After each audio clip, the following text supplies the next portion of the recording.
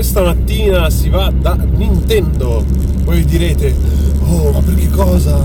Qualche gioco per Wii U annunciato nello scorso Direct? No, qualche gioco per 3DS tipo Luigi's Mansion o qualcosa di figo. È figo, ma è Castlevania Lord of Shadow Mirror of Fate, annunciato con questa pronuncia incredibile, che in Italia è pubblicato, penso in Europa, è pubblicato da Nintendo. E quindi vado da loro a Vimercate per giocarlo giusto queste 3 orette. E io sono ovviamente uno sconosciuto totale per Castlevania e vediamo cosa ne viene fuori. Martedì poi, vabbè, il 5 febbraio ho anche l'intervista col producer di 30 minuti, quindi non saprò minimamente cosa chiedergli, ma non importa, tireremo fuori qualcosa da professionisti. Ciao. Eccoci il giorno dopo l'incontro per Castlevania, perché in sostanza non ho potuto filmare perché stavo usando il navigatore, quindi non potevo fare 2 cose contemporaneamente. Detto questo, questa mattina sono abbastanza rintronato, quindi non mi vengono in mente cose sensate.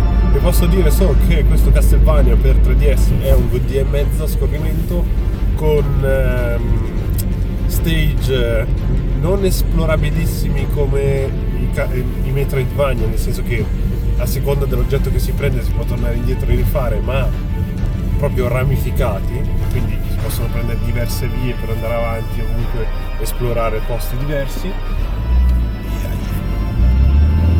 E si usano 4 personaggi, uno alla volta ovviamente, e si inizia con una mezza paraculata di Gabriel Belmont che in sostanza serve da tutorial e poi finisce dopo 2 secondi.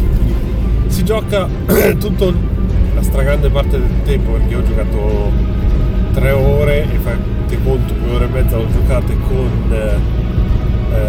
Simon Belmont, che è il nipote di Gabriel Belmont, che va al castello di Dracula, che è Gabriel Belmont, per vendicare suo padre Trevor Belmont, che è figlio di Gabriel Belmont. Tutto sto beautiful per in sostanza menare un po' le mani, un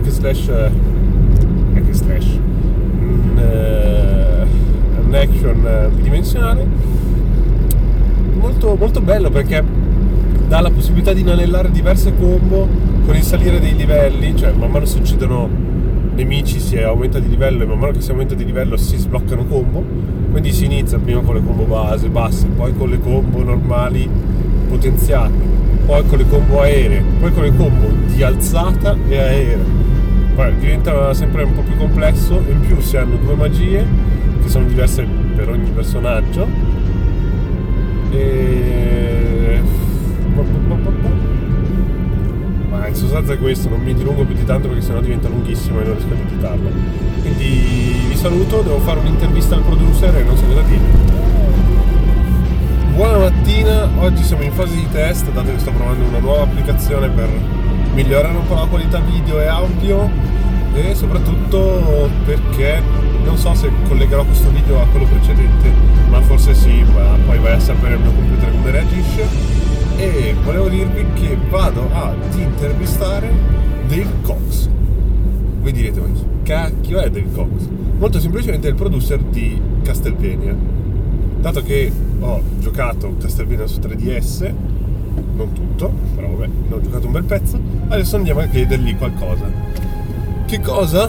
Non ho idea, perché io di Castlevania non ne so moltissimo, quindi mi sono inventato qualcosa, non ho stampato le domande, quindi adesso me le dovrò riscrivere sulla Moleskine per non fare la figura del deficiente di averle sul telefono mentre registro col telefono, e da imparo salvi in una chiesa sconsacrata, non lo so, io ho portato la macchina fotografica, poi vediamo.